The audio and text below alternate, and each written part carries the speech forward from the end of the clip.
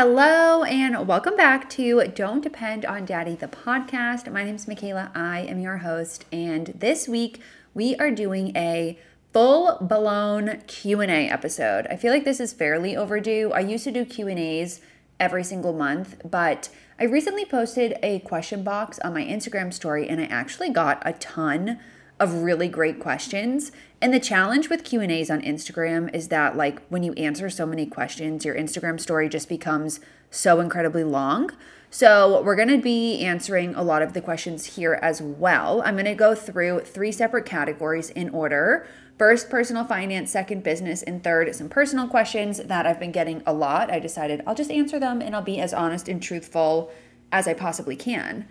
Before we get into it, as usual, we are going to be going through all of our housekeeping. So first things first, as always, you can get $10 off the Personal Finance Dashboard using the code podcast1. If you have not ordered Own Your Money, I'm going to say it again. What the hell are you doing? Go order Own Your Money, my debut book. It's practical strategies to budget better, earn more, and reach your 6-figure savings goals. It's a wonderful book. There are thousands and thousands of people who are reading it. I actually recently went to Barnes & Noble in Pasadena, where that book was originally stocked, and it was all sold out. So I love to see that. And yeah, go order that if you haven't. And the last piece of housekeeping here is to leave me a review. If you're enjoying the podcast, if you've liked my recent episodes since coming back from the hiatus, if you are new here and you haven't left me a review, please leave me a review. Follow me on Spotify. Hit that 5-star button. If you're feeling frisky, you can write me a review on Apple Podcasts. Send me a DM. Let me know how you're enjoying the podcast. If you have any feedback, I would absolutely love to hear it. I said this last week, but I've really been enjoying lately podcasting without the pressure of video. I feel like since I'm not doing video, I'm able to just spend a little bit more time on prep and quality of the podcast. And also I feel a lot more comfortable sharing more, not being on video. So if you are enjoying that or are noticing a difference, just leave me a review and let me know. It would mean a lot. Now, we're going to move into the Own Your Money review of the week. So if you want to be featured, make sure you go leave me a review for Own Your Money on Amazon. I've said this before too, I think in prior episodes pre-hiatus, but leaving reviews for people on books, podcasts, any creators that you really like and enjoy and follow and consume their content is such an important and easy thing to do to support them for free. So if you like my book and you haven't left me a review, it really would mean the world to me to do so. It helps so much, especially on Amazon with their algorithm and pushing the book and all of that kind of stuff. So leave me a review if you haven't yet. This review is from Kimberly Wasilensky. She and I have actually been in touch via Instagram DM and email for quite some time. So thank you, Kim, for leaving me this review if you're listening. She said, 5 stars, best book I have read for beginners. This is honestly the best book for people beginning to understand financial principles. I wish I had this book when I first got out of college. It's an easy read with great action steps at the end of each chapter. I really appreciate the approach Michaela has taken to have an intimate knowledge of your finances. Many other creators or authors think spreadsheets or an app are overrated, but I personally agree that it is the only way to actually know what's going on. 10 out of 10 read, even if you are advanced in your understanding of personal finances, it's a good book to read and then give as a gift. The book is also aesthetically pleasing with great graphics. Thank you, Kim, for leaving such a lovely review and for being so detailed and thoughtful in that. I really do, obviously I agree with this, but I like that she pointed it out that spreadsheets are really important in having, or just some sort of tool really to manage your budget. I think, again, and maybe this will become a theme that I talk about every week, what differentiates me from other finance creators is I feel like a lot of finance creators say budgeting is overrated and budgets are dead and they're not a good use of time and, they can do all of these things without following a budget. And while I can appreciate that sentiment for sure, I just think if you're starting out or you're repairing your relationship with your finances or you have financial goals you're working towards or you just want to feel financially organized, you need a budget. It's a helpful tool to have. It isn't something that should feel gross and icky. And if you have a tool, if you have the right approach, if you have goals you're working towards and you just aren't making it a bigger deal than it needs to be, a budget is a really valuable thing that really shouldn't be adding any negativity into your life. It's a neutral tool that puts you in the driver's seat of your finances. So I've reached a point where now when I see anybody talking about personal finance who says budgeting is overrated, like I immediately unfollow, stop consuming their content, and don't engage, because I think that's actually, to the point now, I feel like that's a really toxic advice, especially in the world we live in today. I also think it's tone deaf and incredibly privileged. And I'm not going to sit here and say I don't come from any privilege at all.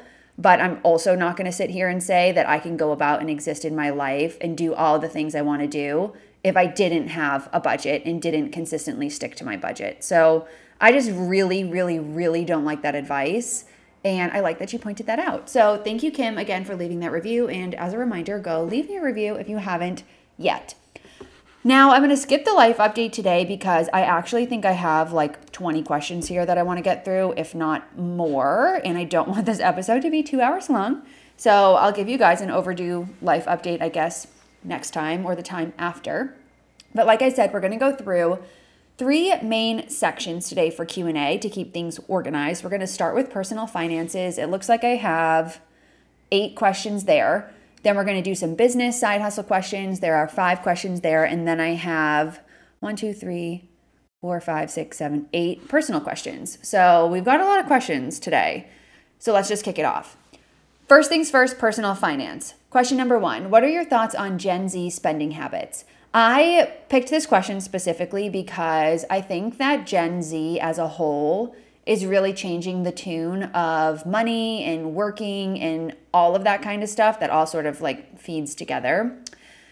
My initial thought when I read this question was I really think that Gen Z is kind of like, to a degree, a much more entitled generation than the generations that precede them, like millennials and whatnot.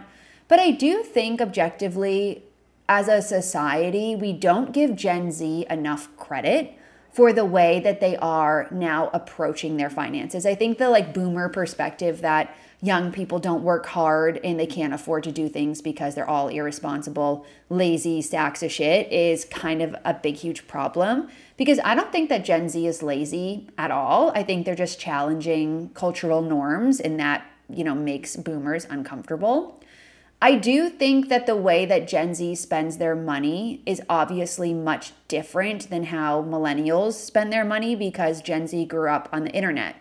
And a huge part of their day is being on social media and being chronically online, essentially. So they're always seeing what other people are wearing, doing, buying, enjoying, experiencing. And as a result, they're much more influenced by seeing that. Whereas even my age, like I'm 28, so I'm kind of on the cusp of millennial. I think I fall into that like zillennial kind of group where we're not really millennials, but we're also not really Gen Z. We're in the middle, because I was born in 1995.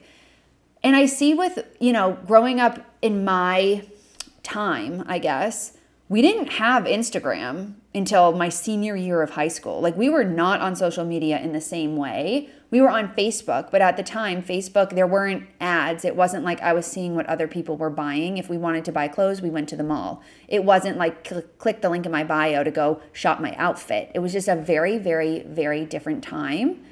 And so I empathize with Gen Z, just because even as an older person, I guess, it is difficult to pick and choose what to spend money on and navigate what to spend money on and find alignment in how you spend your money when you're constantly inundated with advertisements and seeing how good other people look or what other people are doing or how much everybody else is enjoying their lives.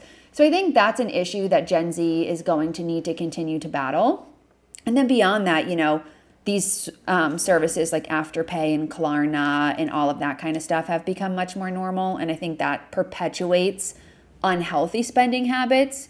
But on the flip side of that, I think Gen Z is also very curious about financial literacy because they have such access to the internet. And that's something that I admire, because now they're seeing like, oh, there are other ways to make money. There are ways that I can learn about how to spend and use my money and save my money and become financially literate and ultimately financially free without needing to work for 45 years, which again was not something that was accessible even in the years where I graduated college. Break Your Budget wouldn't exist if that was something that was accessible when I first got out of school and was starting to like function as an adult. So I think we need to give Gen Z more credit But obviously there are things that they need to work on, and that just comes with time, I feel like, and maturing and learning about yourself, which people can tell you about, but you really do have to learn that on your own. Next question, my favorite credit cards lately. I am a Chase Sapphire Preferred girl. I really only use the Chase Sapphire Preferred. I also have a United Mileage Plus card that I use to book travel, but I would say I put like 80% of my expenses on my Chase Sapphire, and then the other 20% or so, give or take, on my United Mileage Plus card. So like if I'm booking flights home for the holidays or just flights home in general, I'm putting them on my United card. I'm trying to get status with United. And those are the only two cards that I use. I very, very occasionally use my debit card, but I would say I use my debit card like once every 2 months. So almost never. Next question is, can you share your monthly budget breakdown? And yes, I am happy to do that. I do feel like I share this a lot. Maybe I just don't go into all of the details, but looking at my PFD, which as a reminder, you can get $10 off using the code podcast1. This year, my budget has been a little bit wonky, or at least very different than what I originally planned, because I moved back in March. And I didn't go into the year thinking I was going to be moving in March. I figured it was on the agenda for the year, but I didn't really plan for it to be that soon. And then obviously once you move, like, you're just spending more money. So I would say on average this year, I've been spending anywhere between $5,000 to $6,000. And that's just because every month I've had to buy, like a new piece of furniture or something for my apartment, which I'm not complaining about. Like, that's definitely higher than where it was before I moved and where I would like it to be in perpetuity. But at the same time, I moved into this apartment and I didn't have any furniture besides like my bedroom furniture. So I had to buy it. And I like to make my house a home. So that is kind of like what's been, messing up my budget lately. But from a breakdown standpoint, I usually spend on, and I'm literally looking at my PFD right now to tell you this, I usually spend on average for my essential expenses anywhere between $3,400 to $3,600, and $2,700 of that is my rent. And then on average, I'm spending like $50 to $100 on utilities every 2 months, because my internet is a business expense, so I don't count that. And my gas bill is usually like $7, and my electricity bill is like $100 every 2 months or so. Grocery about $250. Insurance, I pay car insurance and renter's insurance. That's about $150. Gas, I budget $100 to $150 per month. Personal care is like $50 to $100, like if I need to get stuff from CVS and whatnot. Subscriptions, I spend $10 on Spotify and $19 on my Pilates app. And then for my non-essentials, these also fluctuate, but I would say excluding moving stuff, around $1,000 per month, or like if I do shopping, maybe a little bit more. I would say $1,500 is probably a good average. And with moving, it's been closer to like $2,000 or so, because again, I've just had to buy like stuff for my apartment, and it almost feels like a never-ending thing. So that's generally how I spend my money. Restaurants around $300 to $400, again, depends on the month. Shopping $100 to $300 or $400, also depends on the month. Self-maintenance, I do $100 to $120 a month, because I always get my eyebrows and a Brazilian wax, and then sometimes I get a pedicure. Uber's parking, I budget $50-ish or so for that. Coffee, $50. Gifts, rarely more than like $50, and that's not even every month. And then usually like $100 for miscellaneous. And then if I am traveling, I'll plug some money in there. And then also more recently, I talked about this in the last episode, but I do $160 for exercise. That's my ClassPass membership. So that's my budget breakdown, and my income fluctuates. So like I can't really give you a sense of that because every month it's different. And I also just pull money out of my business account for my savings now. Like I don't really plan that in the same way that I used to, just because again, my income fluctuates so dramatically every month. Next question, how to create savings you don't constantly dip into. Open a high yield savings account and keep that money completely separate from your checking account. And also give yourself a goal that you're working towards. I think the reason why people treat or dip into their savings is because they're treating their savings like whatever money's left over.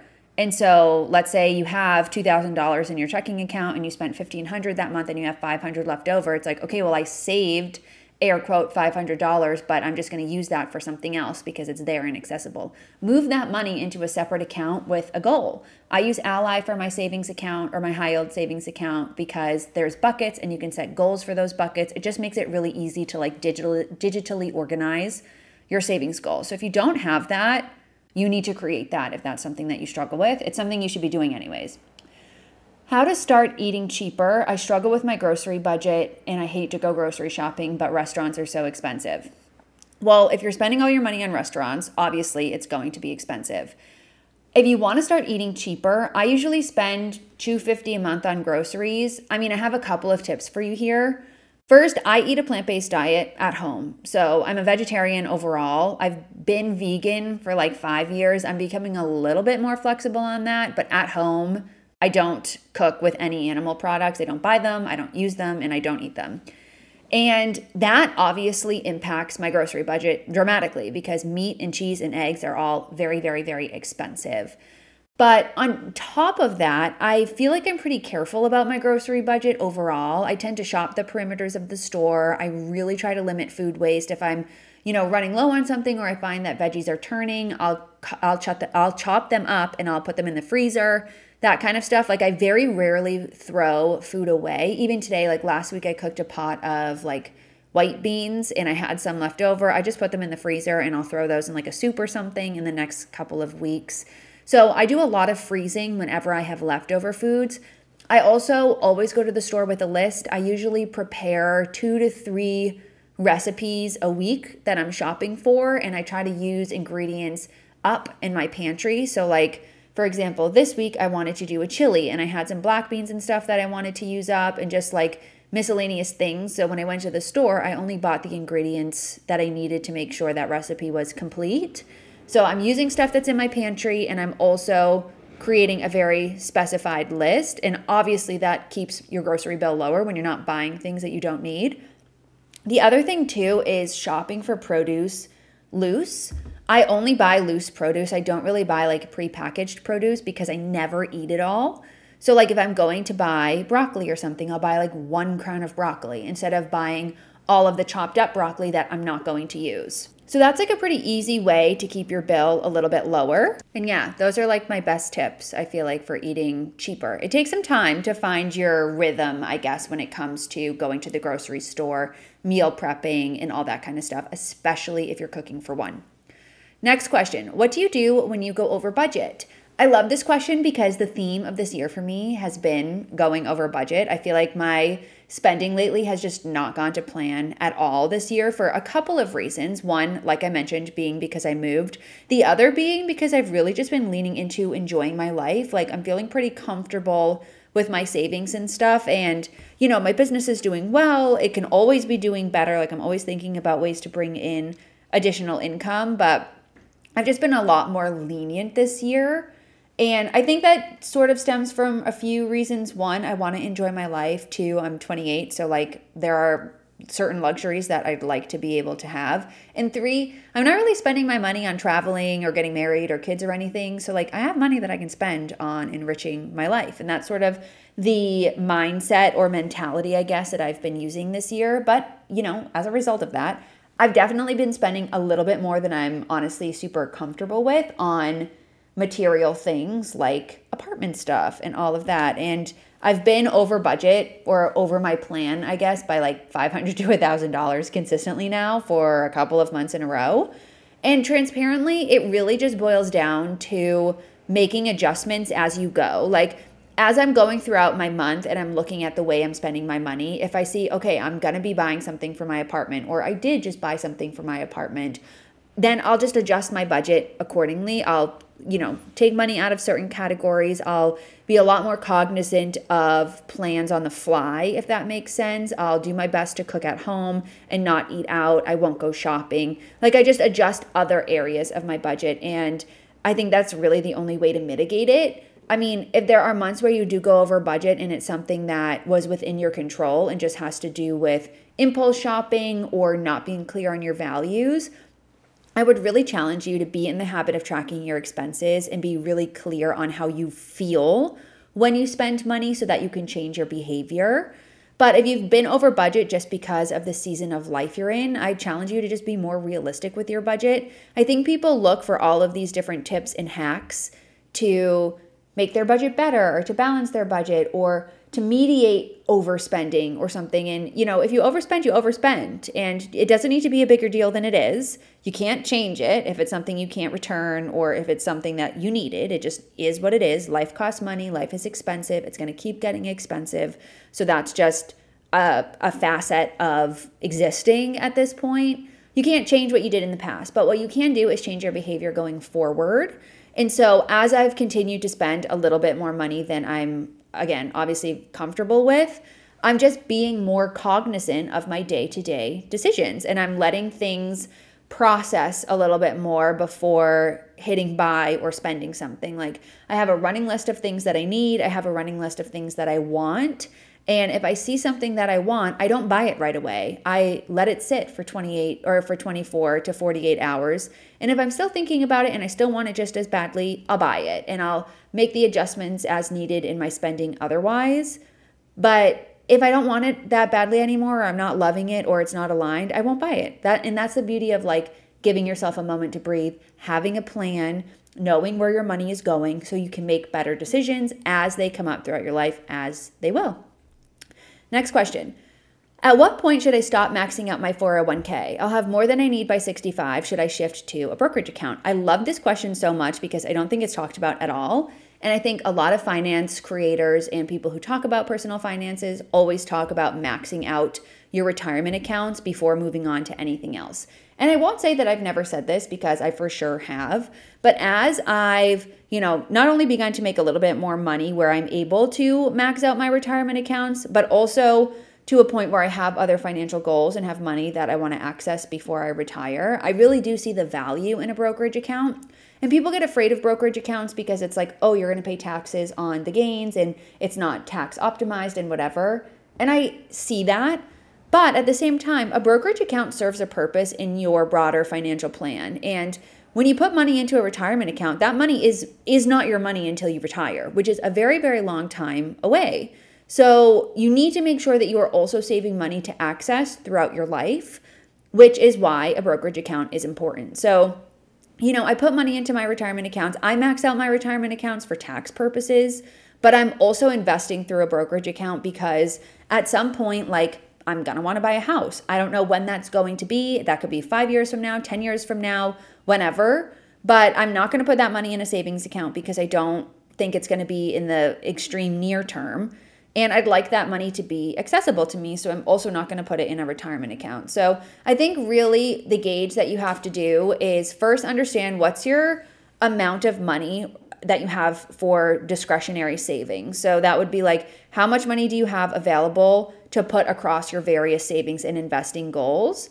And then think about what those goals are and pull up a compound interest calculator and do a little bit of math. So maybe you're maxing out your 401k, but you could reach your retirement goals by putting half of that amount into your 401k by the time you turn 65, or even exceed your retirement goals by that point. Then that other, 10K that you would be putting in your 401k, you might want to put into a brokerage account instead. There's no issue with doing that. So I think it's really just evaluating what's your retirement number that you want. Conventional advice is like, I think 2 to 3 million or so. I honestly think, by the time we get there, it's probably going to be a little bit more. But again, I can't predict the future. I also have no idea what that could look like. And transparently, anybody who says they have an idea of what that could look like is, talking out of their ass. Nobody knows what it's going to look like in 30 or 40 years. So I would just keep putting as much as you can in there to reach that 3 to 4 million threshold. You can always adjust. That's the other thing is like, if you put 10K in this year and something changes next year, you can put the maximum amount in next year. Nothing has to be finite and concrete when it comes to your money. And put some money in your brokerage account. And don't overthink it or boil the ocean when it comes to this kind of stuff. I think finding a balance is key. I generally am putting, I would say 60% of my investments in my retirement account and about 40% into a brokerage account. Next question, and this is the last money question, is how do I give myself permission to spend money? I have a hard time not feeling guilty. this is a great question because this is something that I've struggled with a lot, and I talk about it in Own Your Money if you want to hear my full story.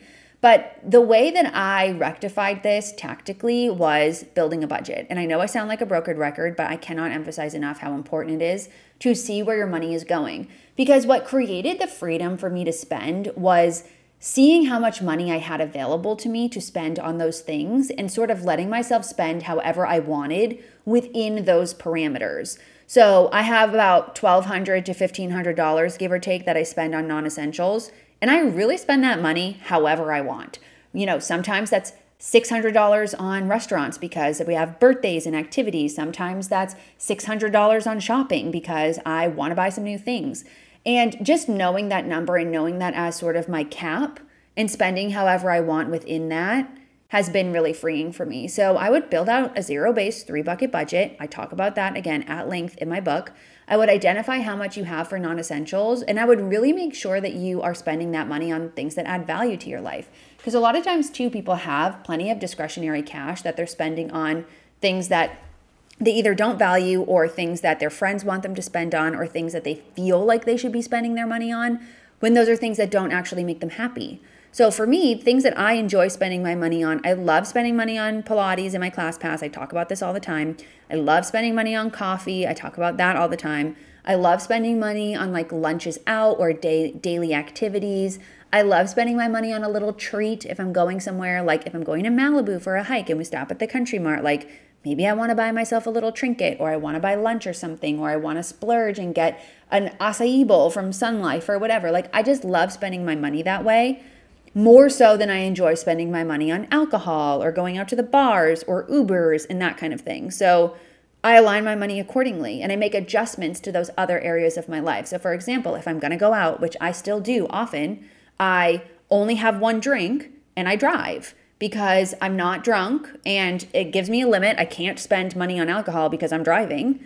And I'm not spending money on Ubers because I'm driving my own car. And it also, makes me more responsible at night. It puts me in control of the situation. It helps alleviate not being hungover the next day and wasting my day. Like that's all in alignment to how I feel, but it still lets me be social because I'm going and I'm seeing my friends, but I have a cutoff point because I'm not getting drunk. So like at some point it's not fun. So it's just thinking about what are the things that are important to you? What are the experiences that are important to you? And how can you spend your money in alignment with that and as a tool to enhance and enrich your life? So that's my best advice there. You really got to have a budget though, if you don't have one.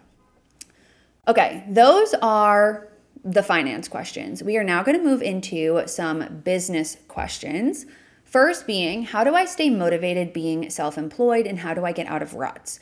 I've been in a lot of ruts this year. I've also talked about this fairly candidly on my Instagram and like in some of my vlogs and stuff. Staying motivated when you're self-employed is really challenging. I'm actually having a hard time even today staying motivated just because like I have some deadlines, but they're not urgent. I'm having like a slow email day and it's Monday. So I'm kind of like, it's early in the week. Like I feel like I have a lot of time.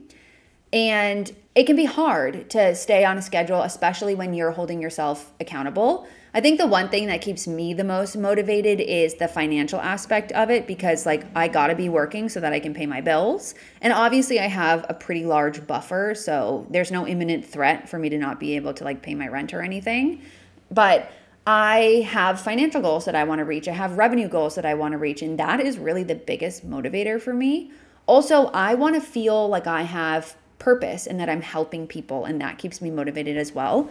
From a tactical standpoint, I use a daily planner, a weekly planner, and that keeps me like on track. I use Notion to manage all my business stuff and then like my day-to-day planning. I use the Ultimate Digital Planner on my iPad. That's available, always linked in my bio. I made it myself just because I couldn't find a planner that worked for me. So that's like another thing that if you struggle with planning, definitely check that out. You can use it on your iPad if you have one or any tablet, but you can also just print it out. So that's how I plan my day to day. And I find that like sitting down and planning out my time is really motivating. It gives me daily goals to work towards and all of those ladder up to my monthly goals. I plan out all of my business stuff in Notion. I set monthly goals. I look at them every Monday morning or every Monday so that I can make sure that what I'm working on that week is aligned with those monthly goals. So really it's all about creating systems that work for you and that help get you to your end goal, which you need to get clear on. I would say it's taken me like over a year to get to a point where I feel like I have a business system that works for me, but I'm also always open to changing it. I feel like I'm always learning about myself and how I operate. So it does change often, I would say.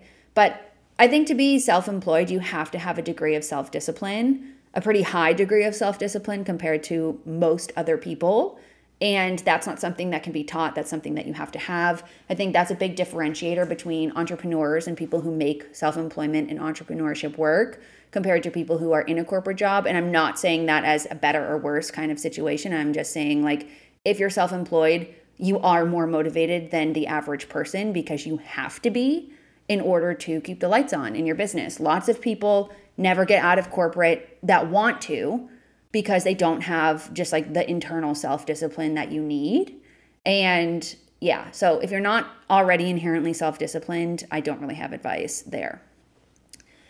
The next question here is, how did I find my business coach and what was the cost? So my business coach, I worked with Melanie Aubert. Her Instagram handle is like Aubert Melanie, I think, or it's Aubert Melanie. If you go to my Instagram and look at my following, I follow her. I don't follow a lot of people, so it shouldn't be that hard to find. And I found her on Instagram, actually. When I first started on Instagram, I was actively looking for a business coach. So like, I think at one time I responded to one of her Instagram stories, like asking her a question about her skincare routine. And I found out that she was like a business coach or whatever. We got to talking, it worked out. I worked with her for 3 months on a 3-month retainer, and I spent $4,000 total. She and I did like a weekly one-on-one, and I credit all of Break Your Budget's initial success to her. She helped me get my first clients. She was one of my first paying clients, and she's just so wonderful and so motivating. And she helped me learn about social media and, get clear on my goals and get clear on what Break Your Budget was. And I figured a lot out on my own, but she was really that person that helped me at the beginning get started. And I do think that if you are somebody who wants to get a business off the ground and you really want to get started, having a coach or having a mentor is like one of the most important, most valuable things you can have for a few reasons. One, because you want to work with someone who's done it before, who knows what they're talking about, and who has advice or wisdom or guidance to give you in a tactical way. But two, it really boils down to the accountability. Like, if I didn't have a weekly call with her, it would have been a lot easier for me to just say, oh, I'll do it next week. Oh, I don't need to do this today. Like, she would give me weekly action items that I had to do before our following call where we would talk about them. Like, the accountability piece was major. And essentially, because I spent that money, I was like, okay, I'm doing this. Like, I want to make this money back. I want to make more back. And I did as a result of spending that. It took a while, but like, I got there within 6 months, whereas I feel like sometimes people will just try to do it on their own. They don't see initial success. They get to a point where like they realize there's so many things to do and they don't know what to do, so they just give up. And that's actually, as I talk about this, one of the reasons why I've started to do side hustle coaching / consulting / mentorship. I call it business mentorship. I actually have 2 clients for September. I'm taking 3 clients in October. I do have a wait list for November, so if you're interested in that, just send me a DM saying mentor and I will send it to you. But really, I want to be that person for other people. I want to be there for you to impart my guidance on all of the things that's worked for me. I feel like I've learned so much from starting my business, and I'm writing an entire book about this as well, coming out next year. So I don't know, I just feel like from doing Break Your Budget for so long, I've learned a lot about how to start and scale an online business, and I want to share that with people. And Melanie was really one of my initial motivators for that. I don't think she does one-on-one coaching in the same way that she used to, because I did do this with her in 2019, so that was like 4 years ago. But she does offer like programs and masterminds and like workshops and all that kind of stuff. So definitely toss her a follow, go look at what she has if you are interested in that, but also send me a DM too. Next question, where to start with my side hustle? So this is something that I've actually was working on with one of my clients currently, who is starting like a financial organization for small business type of business to do all of the things that like creative freelancers don't want to do when it comes to workflow, financial workflow, invoicing, all of that kind of stuff.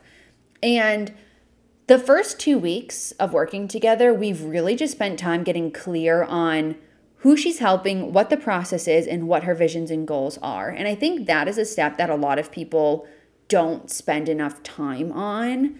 Like, you can't build a business if you don't even know what you're trying to do. And I do see a lot of advice saying just like take action and you'll figure it out as you go. And I respect that advice, and I think it's really important and valuable because you do need to be taking action and figuring things out as you go. That's part of the whole process. But you also need to get really, really clear on who your ideal client is. What are the types of services that you know you can offer? And if you were to book a client for a service right now, what is the process you would take them through? And that takes time, and sometimes that takes an additional perspective. And she actually told me that like the calls that we had been so helpful for just bouncing ideas off of and getting another line of sight into what she was thinking about doing, which again, you can't always do by yourself. So that's where I would say where to start with a side hustle. You have to be super, super clear on your vision and what you want to do and who you want to help, because everything else, like starting on social media and creating packages and systems and pricing and all of that, comes from knowing what you're offering, knowing who you're serving, and knowing what your ultimate goal is, if that makes sense. This sort of pivots into the next question: how to use social media for business. This is an entirely loaded question, which I could probably do a whole episode on. Essentially, I use social media for advertising my business. Yes, I work with brands, and that does, work as like a revenue stream for me, of course. But I predominantly started my social media to advertise my own business. So selling templates, working with clients. I don't do budgeting consults anymore, but that is how I started, with like a budgeting program. And how to start with this: first, you need to have a social media page that's like professional. And I would really say you need to start with educating your audience with no expectation in return of value. Like when I first started Break Your Budget, I was just talking about things that I was learning at work, things that I was learning in my own life. I wasn't selling anything. I wasn't trying to get anybody to pay me any money. Like, I was sharing my journey. And that probably sounds like cliche advice, but it's cliche for a reason. Most people start social media just to educate, and eventually it turns into something else. Social media is a really great tool for marketing your business because it's free, right? Like if you were to use or go buy like a TV ad or a radio ad or something, in the past you had to spend money to buy that ad space. Now you can just advertise for free and get organic reach. And yes, you can boost those posts, but a lot of times you can get the reach without having to spend any money if you make good content. And good content really stems from educating and teaching people and giving people value so that they trust you and know what you're saying and can learn something from you before they go pay you, right? So that's how I would start. I do think that this is a question that requires a full episode. So maybe I'll do a whole episode on that. And if you have specific questions about social media for business, send me a DM. My last business question here is balancing a 9-to-5 with your side hustle. Do you have any tips? I have tons of tips for this because this was my reality for 2.5 years.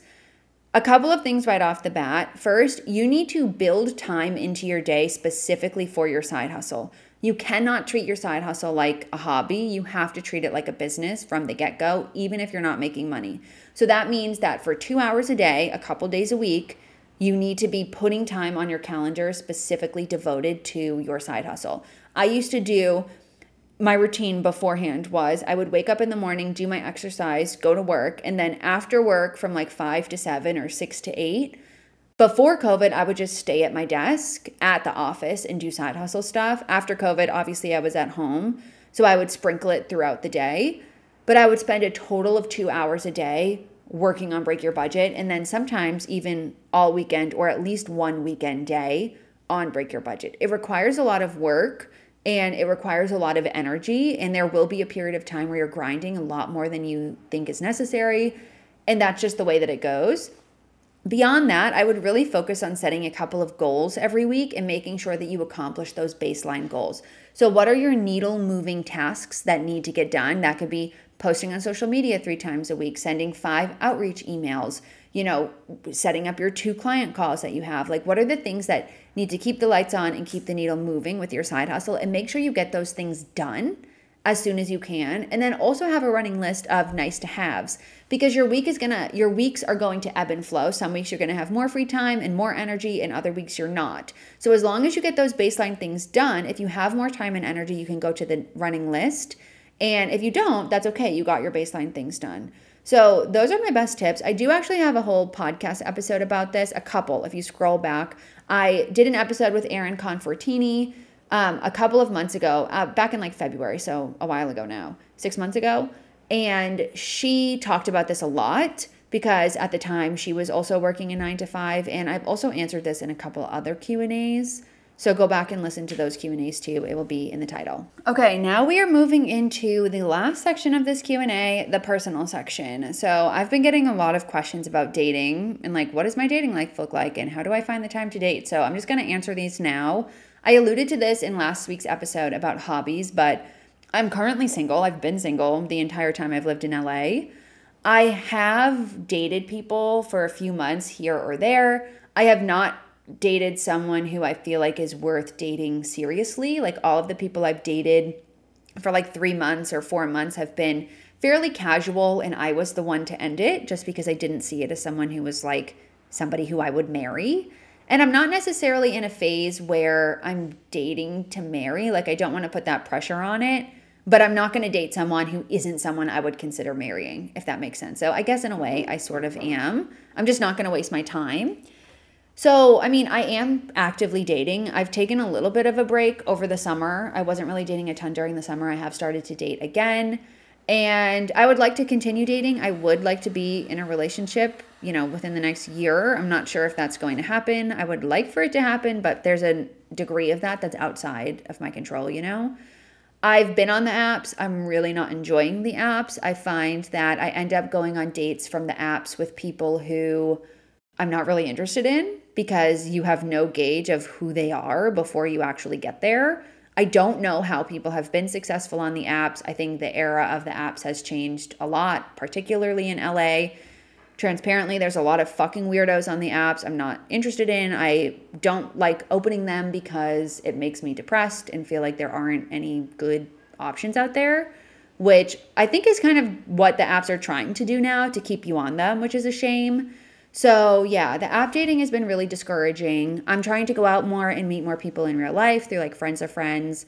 And how do I find the time to date? I make the time. Like if you want to date, you make the time. Anything that you prioritize, you'll make time for.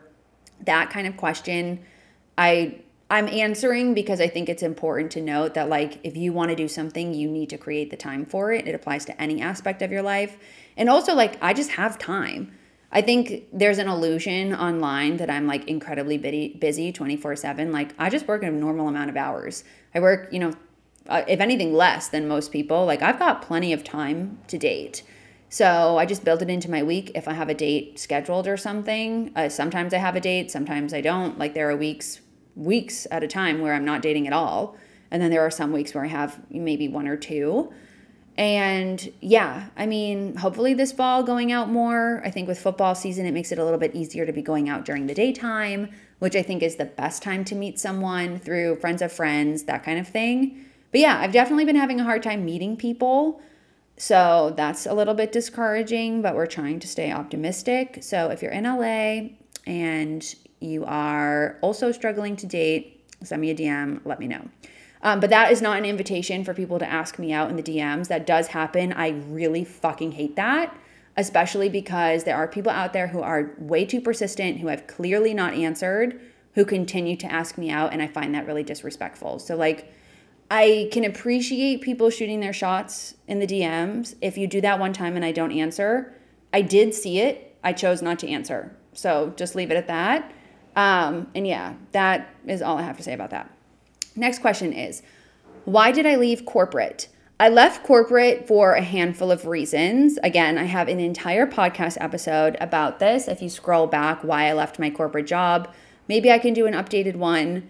But all of the information is pretty much the same. A couple of reasons. One, I was making more money doing Break Your Budget than I was from my corporate job. In 2021, I was making $90K at my corporate job. And in 2021, I made over 6 figures from Break Your Budget. I think I made like 120.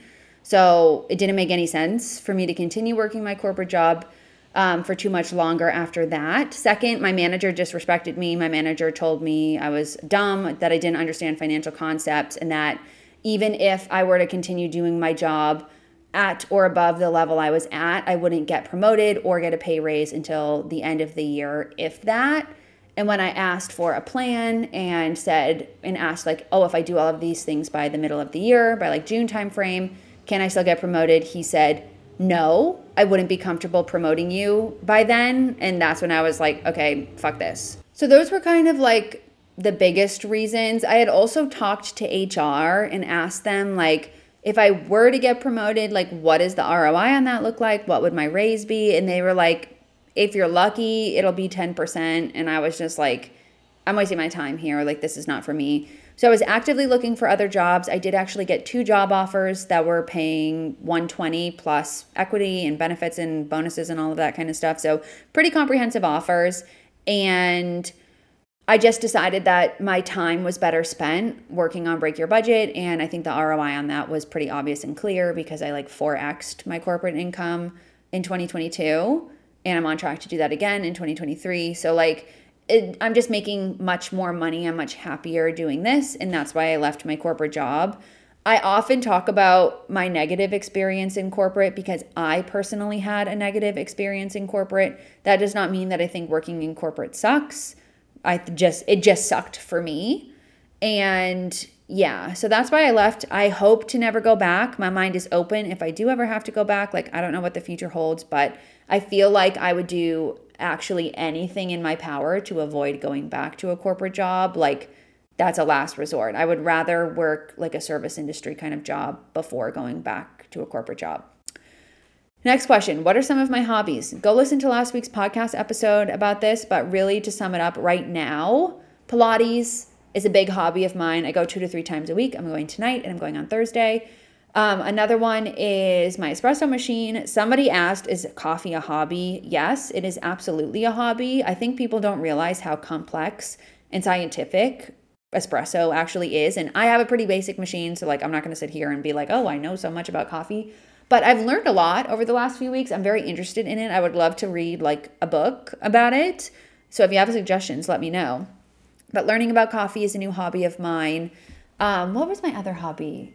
Cooking. That's my other hobby. Duh. I've been doing a lot more cooking lately, really enjoying that. And just in general, like adventuring, exploring LA, exploring California, spending more time out and about and taking advantage of my life here. Hiking, now that the summer's kind of winding down, is not as hot. In the summertime, going to the beach, like all of those things are hobbies. Having activities that you can do alone or with friends are hobbies. And I think it's so incredibly important to spend time, money, and energy on enriching your life and developing hobbies so that you are your own person, regardless of your relationship status. I see a lot of people, including some of my friends who have been in relationships for a long time, gotten married in their 20s and like kind of young, in my opinion, and literally don't have any hobbies of their own. All of their hobbies are like their boyfriend, partner's, husband's hobbies that they've just glommed onto. I understand you build a life with someone and that's all good and great. And like I've said, I hope to do that.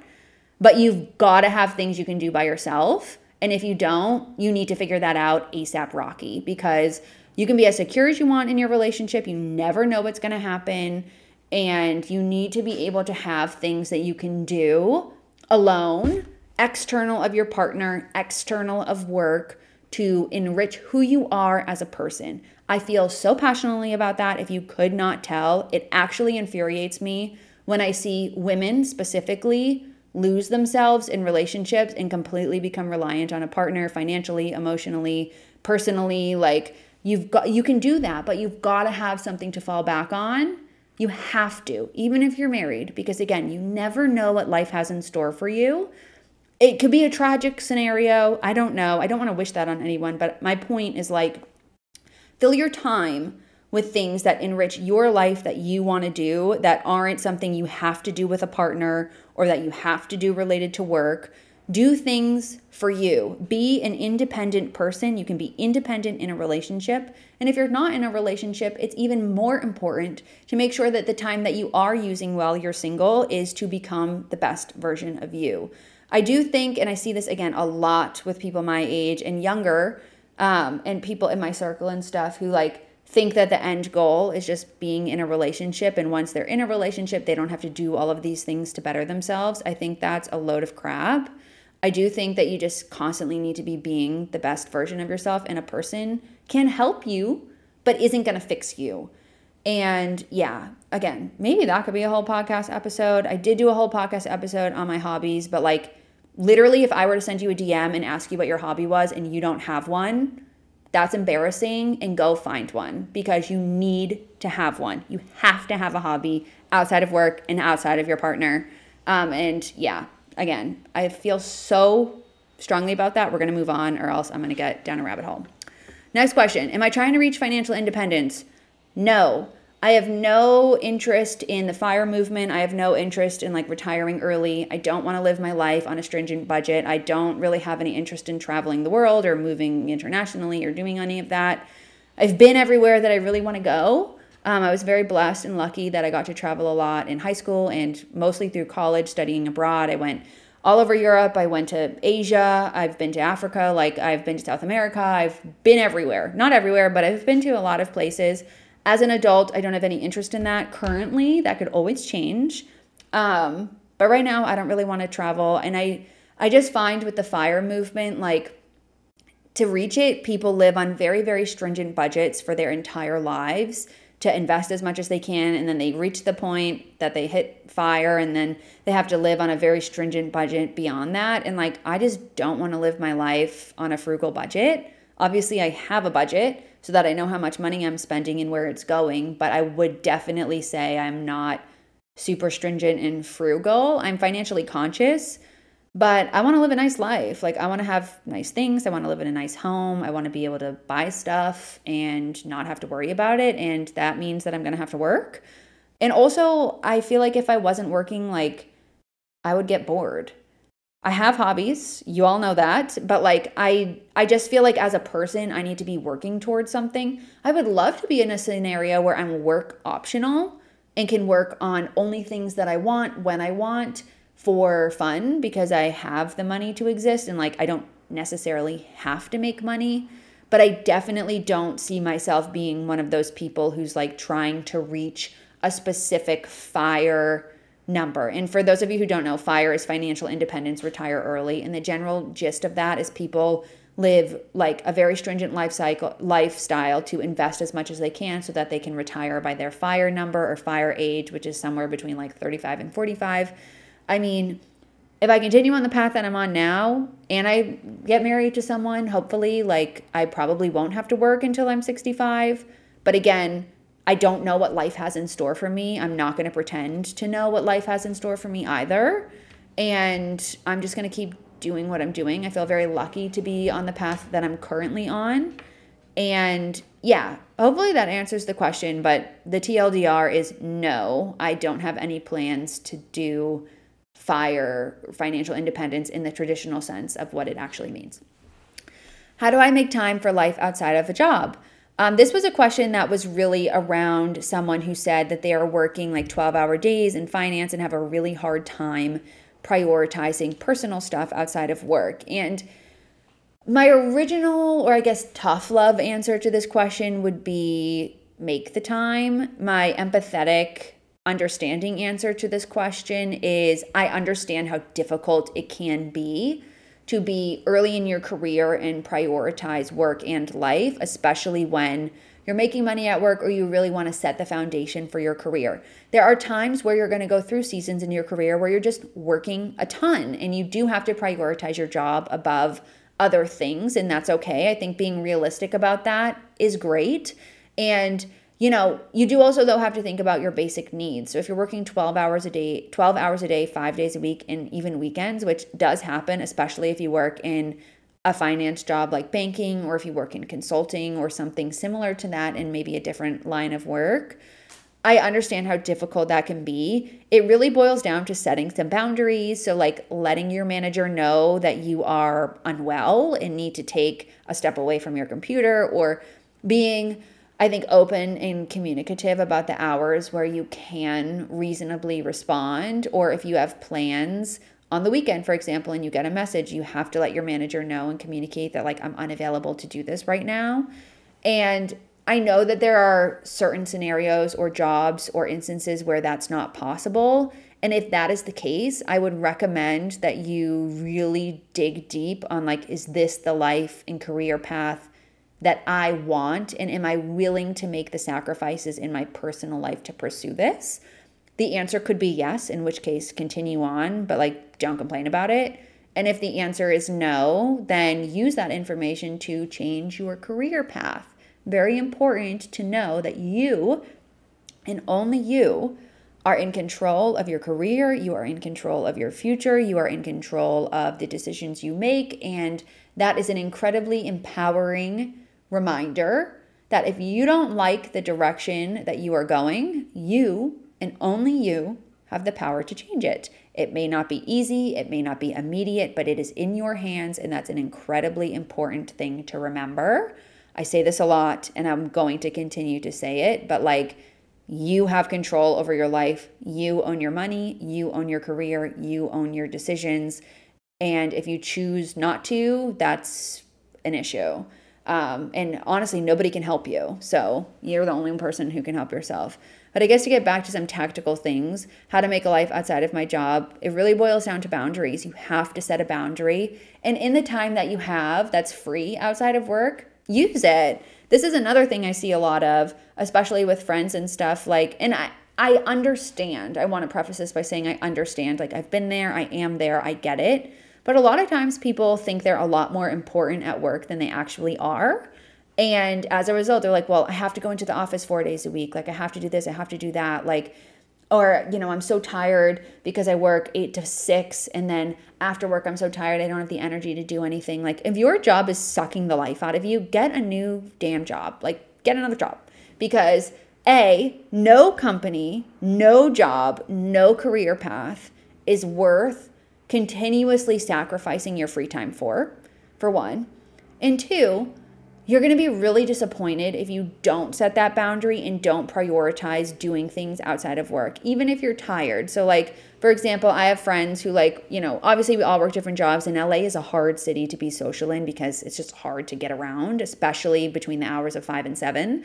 And honestly, even 4, I would say 4 and 8, really, the traffic is just unbearable, especially if you have to go across town.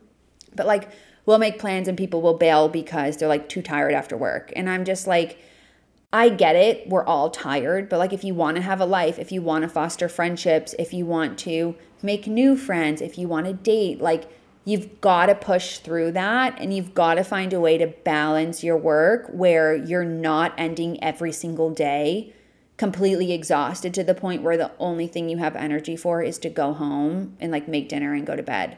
That's really not, I think, a valuable life to live in perpetuity. Again, I'm going to go back and say there are seasons of life where that happens, but it shouldn't be more than a year or two at a time. And if you find that you've been in that perpetual cycle, you have to audit what you're doing. You have to look at, what are my priorities? How is my job either aiding or distracting from what I want out of my personal life?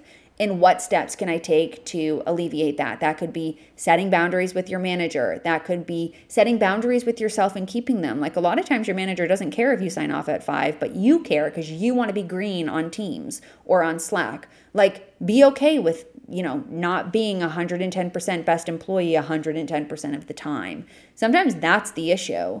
And if the answer isn't solvable from your work, like, start taking action steps to find a different job. Again, it may not be immediate, it may not be the easiest thing ever, but it is possible, and you really have to make that decision. So those would be my like tough love tips for that.